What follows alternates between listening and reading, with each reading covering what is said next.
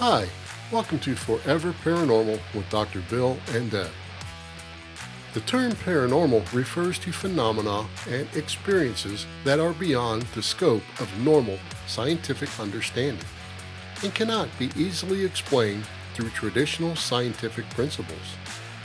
These phenomena often challenge conventional beliefs and are associated with the supernatural, metaphysical, or unexplained aspects of reality.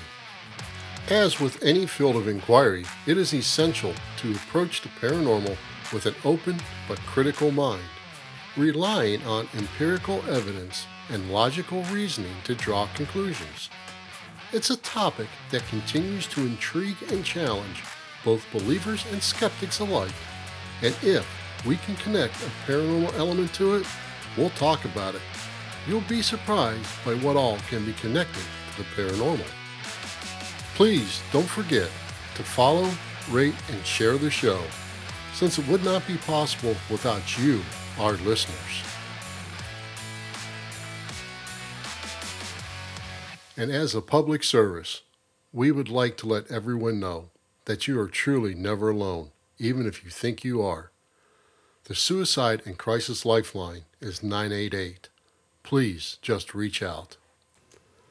Well, hello there everyone, and welcome to this week's episode, where we are going to discuss Valentine's Day.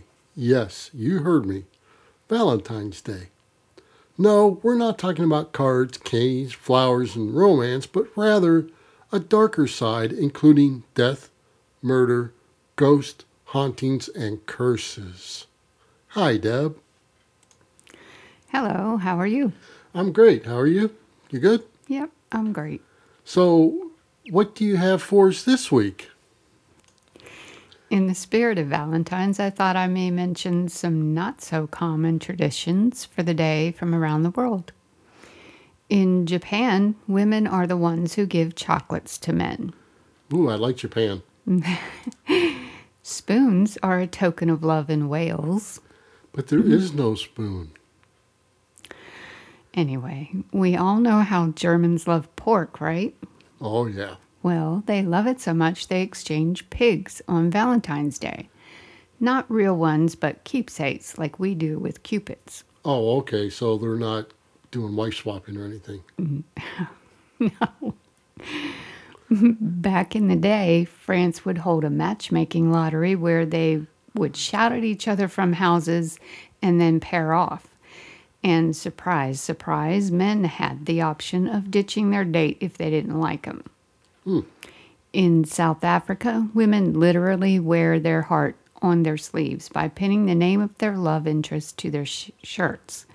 So if anyone is tired of the normal roses and chocolates, take a page from another country or start your own new tradition. Either way, hope it is a great day for all of you. Okay, well, but, when most people think about Valentine's Day, they do think about dinner, flowers, cards, and all kinds of mushy stuff, or they simply become extremely depressed, depending on your status.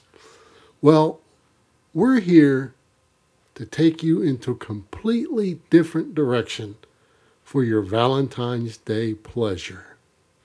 Like many of the things we celebrate nowadays, this too started with a violent pagan tradition that was celebrated by the Romans and was called Lupercalia. From February 13th to the 15th, the Romans threw a lavish fertility celebration. The festivities began when an order of Roman priests, the Luperci, gathered in a sacred cave and sacrificed one goat and one dog. The goat was sacrificed for fertility, and the dog was sacrificed for purification. The priest would cut the goat hide into strips, dip the strips in sacrificial blood, head out to the streets of Rome, and start slapping any woman or crop they found with the blood-soaked strips. I wonder how it was determined that these specific animals should be used. I'm not really sure. But I do know, you've heard the saying, horny as an old billy goat, right? No. And then dogs are just loyal and pure. So maybe that's how. I don't know. I have no clue. But we can look into that at one time or another. Just not right now. Okay. Okay? The women in Rome welcomed their butts being hit because it was believed to make them more fertile.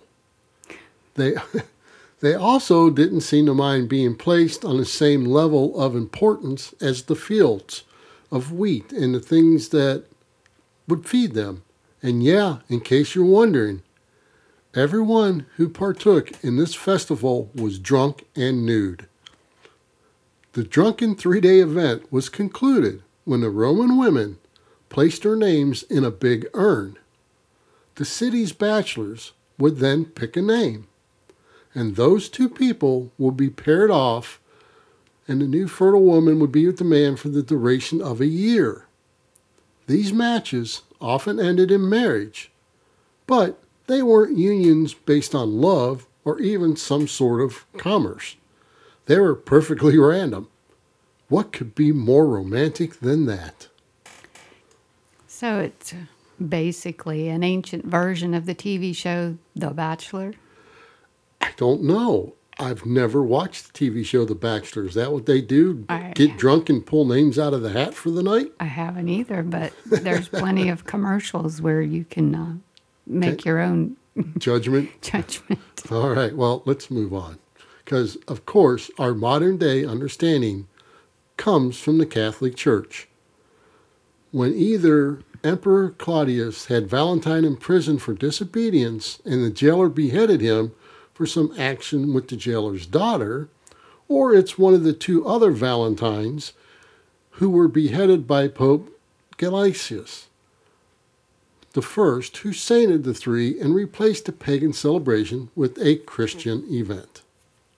So now, besides starting out as a pagan celebration, how do we tie St. Valentine's Day into the paranormal? Like we said, you'd be surprised what all can be tied to the paranormal. So let's start with the bloody and gruesome St. Valentine's Day Massacre. The St. Valentine's Day Massacre was a notorious event that occurred on February 14th, 1929, in Chicago during the Prohibition era. It was a brutal and organized killing that is often associated with the ongoing gang warfare between two prominent criminal organizations at the time. The South Side Italian gang, led by Al Capone, and the North Side Irish gang, led by George Bugs Moran. On that fateful day, 7 members of George Bugs Moran's gang were lined up against a wall in a garage at 2122 North Clark Street. 4 men, 2 of whom were dressed as uniformed policemen, entered the garage and opened fire with Tommy guns. The victims were brutally gunned down in a hail of bullets. The massacre was meticulously planned to eliminate Moran, who was a rival of Al Capone. However, Moran happened to be late for the meeting at the garage and narrowly escaped the attack. The brutality of the St. Valentine's Day Massacre shocked the nation and marked a turning point in public opinion, increasing pressure on law enforcement to crack down on organized crime. In that year alone, 64 murders were related to the mob in Chicago. While Al Capone was widely believed to be behind the massacre, he was never officially charged or convicted in connection with the event. However, it seems Capone really didn't escape scot-free, as they say. It's said that the ghost of James Clark, who happened to be Bug Malone's brother-in-law, started to haunt Capone every single night until his death. After Capone was sentenced for tax evasion, the other inmates in Alcatraz would say they could hear him screaming for the ghost to go away every night. This ghost was attached to Capone and could go wherever he went. Apparently so. I mean, he chose to haunt Capone. I guess I don't know why, but he did. He stayed with Capone and he went with him wherever he went. Like revenge? Yeah, I guess that was this ghost way of revenge on Capone. Maybe he wanted to drive him nuts. I'm not quite sure. This spirit was bothering Capone so bad that before being sentenced, he even hired a medium to try and move this spirit to the other side. But clearly, to no avail, as Capone finally passed in 1939 due to complications from syphilis, 8 years after he was out of prison. Knowing this does make me wonder, though, if Capone was actually seeing this ghost, or if his advanced syphilis created brain psychosis, which it is known to do. Do you know if he was evaluated for any kind of psychosis? I mean, maybe he was faking it in order to be taken out of prison? I think he was evaluated because he eventually ended up at Alcatraz. And I do know he was released due to some health stuff, I think. Or maybe he just did his time. I don't think he did, though. Because he lived for 8 years after he got out of prison. That's all I know. But this haunting doesn't stop here. Nope. The location where the mass and brutal killings took place is said to be extremely haunted. It has been haunted for years.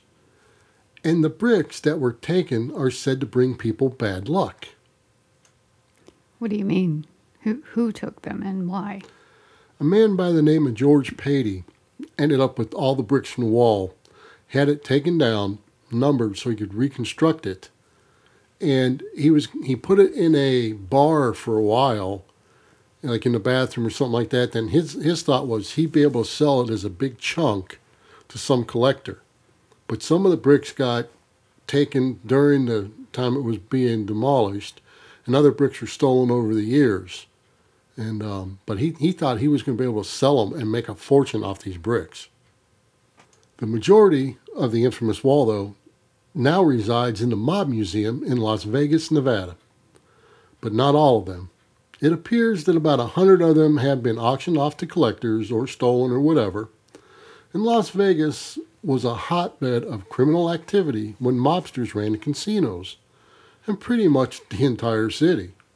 Their exploits are documented at the Mob Museum, renovated from the same downtown courthouse where many of these characters were prosecuted. As you can imagine, they weren't too happy about their jail sentences, and some say their spirits roam the halls after hours. The supernatural energy is especially strong near an exhibit dedicated to St. Valentine's Day. I'm curious, why would people say a spirit roams the halls after hours? Would a spirit really not be present any other time of day? Yes, they would, I believe. And I think the reason it is said they roam the hall after hours, that's when the museum is empty and quiet, and workers and other people can observe them easier. But And they don't cause any problems throughout the day or anything? they may, I don't know. They may. I'm not quite sure, but I do believe that they roam all the time. Okay. The bricks that the men had lined up on are said to bring people bad luck. It was said that the killings had caused the bricks to soak in negative energy, and that was pretty powerful. The bricks were sold for $1,000 apiece. However, many of the bricks have been given back because the owners had suffered from severe bad luck or financial ruin, or both. Although the building is gone, the location where the killings took place is said to still be haunted. People have reported unusual mist and lights. People can hear men's voices when there is no one in sight or no one near the area. You can hear screaming from men and machine guns firing when you are near the site. People who are sensitive and stand in front of the fence may notice a sense of real fear. Even if these people walk by the area, they may notice a real sense of panic and fear. It's also said that animals have been reported to fear this area as well and won't go near it. But now, let's look at a few romantic relationships that have produced some great haunted locations and tales of the supernatural. The ghost of Edgar Allan Poe's first wife, Virginia Eliza Clem Poe, is said to haunt their Richmond, Virginia home. This is kind of a twisted tale, for you see, when she met and decided to marry him, she was not only Poe's cousin, who he referred to as Sissy, but she was only 13 years old, a mere child of a bride. She suffered from poor health throughout her life, and during the relationship, Edgar liked to sample the wares at the local watering hole. In other words, the man had a secret corral of side chicks, so to say, and Virginia was well aware of it. Despite her fragile health, Virginia was a source of inspiration and support for Poe, and he dedicated many of his works to her. Tragically, though, Virginia died of tuberculosis in 1847 at the young age of 24. Poe was devastated by her death and is said to have never fully recovered from the loss. Some believe that her death was the main inspiration for many of his dark and melancholic works, including the poems Annabel Lee and The Raven. Of course, she died in the Edgar Allan Poe house. She, along with Poe, who's been spotted in all his famous haunts, loves to mope around the place and scare the bejesus out of tourists. But there is more to Poe's haunted locations, and it appears the Providence Athenaeum is one he likes to hang around due to Sarah Helen Whitman. Poe and Sarah Helen Whitman were both prominent literary figures of the 19th century. Poe was a famous poet and writer of short stories, known for his dark and macabre tales. Sarah Helen Whitman was a poet, writer, and critic who was active in the literary and spiritualist circles of her time. The occult was definitely the thing, the in thing during that time and era. The two met in 1848, a year after Sissy passed, and quickly became friends, drawn together by their mutual interest in literature and the supernatural. They had a deep respect for each other's work, and Poe was said to have been greatly impressed by Whitman's intelligence and wit. Poe chased, hassled, and completely made a nuisance of himself with Whitman until late into their growing romance, and she finally accepted to wed the scalawag. But there was one condition. He had to remain sober until their wedding on Christmas Day, which was, in Poe's case, nearly impossible. Well, yeah. It would have been easier to ask him to stop breathing or grow an extra arm or something than to drop the gin and whiskey. Poe didn't keep his promise, and a heartbroken Helen refused to speak to Poe after that. Poe, ever the pragmatist and a man of his convictions, decided to double down on his liquid passions and drink himself to death. The man was definitely no quitter.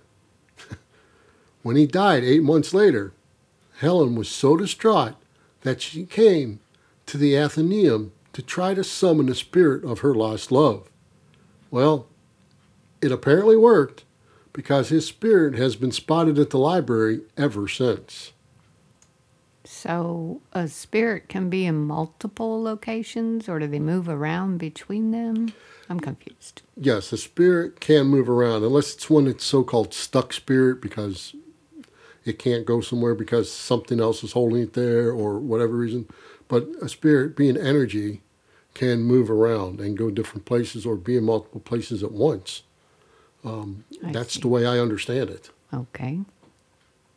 This one is tied to many hauntings, and all in one location. And that location is the Dakota in New York City. Located on the northwest corner of Central Park West and 72nd Street, across the road from Strawberry Fields. If Strawberry Fields seems familiar, it may be because one of the Dakota's most famous residents was John Lennon. And of course, the song Strawberry Fields was a big hit for the Beatles. It is said that the spirit of John Lennon lives on in the Dakota apartments to this day. He was murdered in the archway of the southern entrance. Sometime after the murder, many people claim to see Lennon leaning against the wall in his characteristic white flared suit in the stone archway where he died. He was seen by several people with an eerie light surrounding him. There was a great love between John Lennon and Yoko Ono, and they were inseparable. Yoko Ono said how one day she had found his spirit sitting at his famous white piano like it was just another Tuesday. He turned to her and said, "Don't be afraid, I'm still with you." But did you know that Lennon himself had reported seeing some spooky happenings? He claims he saw a UFO from one of the windows of the apartment in the Dakota building. He also repeatedly met a ghost he called the Crying Lady Ghost. She was said to be lurking mysteriously through the hallways of the older parts that were now expanded and modified in the building. We're going to circle back now, back around to where we started for our last tale. This, of course, is the story of Saint Valentine, who was a priest who lived in Rome during the 3rd century. He was imprisoned and eventually executed for performing marriages for Christian couples, which was illegal at the time since the Roman emperor thought that single men made braver soldiers. This act of bravery and devotion to love and marriage is said to be the reason why Saint Valentine is now the patron saint of lovers. Another story is that Saint Valentine was in fact a bishop who lived in the Italian city of Terni. He was imprisoned and executed for his faith, and while behind bars, it is said he had cured the jailer's daughter from blindness, and they developed a romantic relationship. And before his execution, he sent her a letter signed Your Valentine as a final goodbye, which is speculated as the reason why Saint Valentine is associated with love and romantic messages instead of pagan debauchery.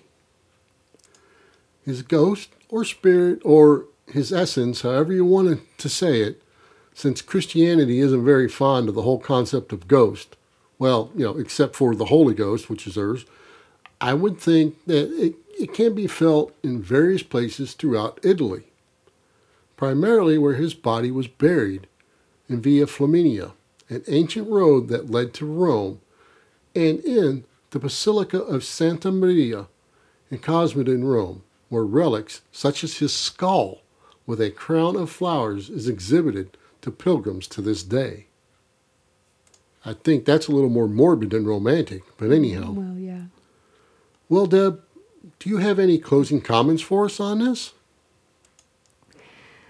Like any holiday, official or unofficial, the history and truth tends to be blurred, if not lost altogether.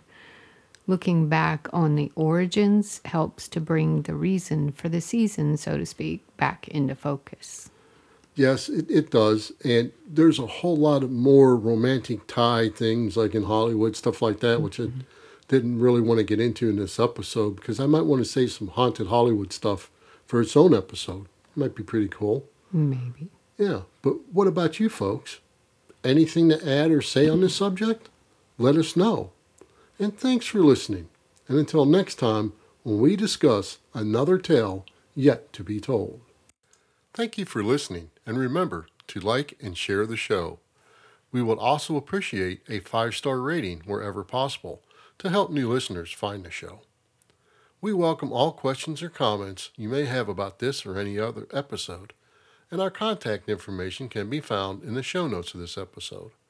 You can also follow us at foreverparanormal.com, and if you'd like to support us, you can buy me a coffee at buymeacoffee.com/forever paranormal. The links to these are also in the show notes of this episode.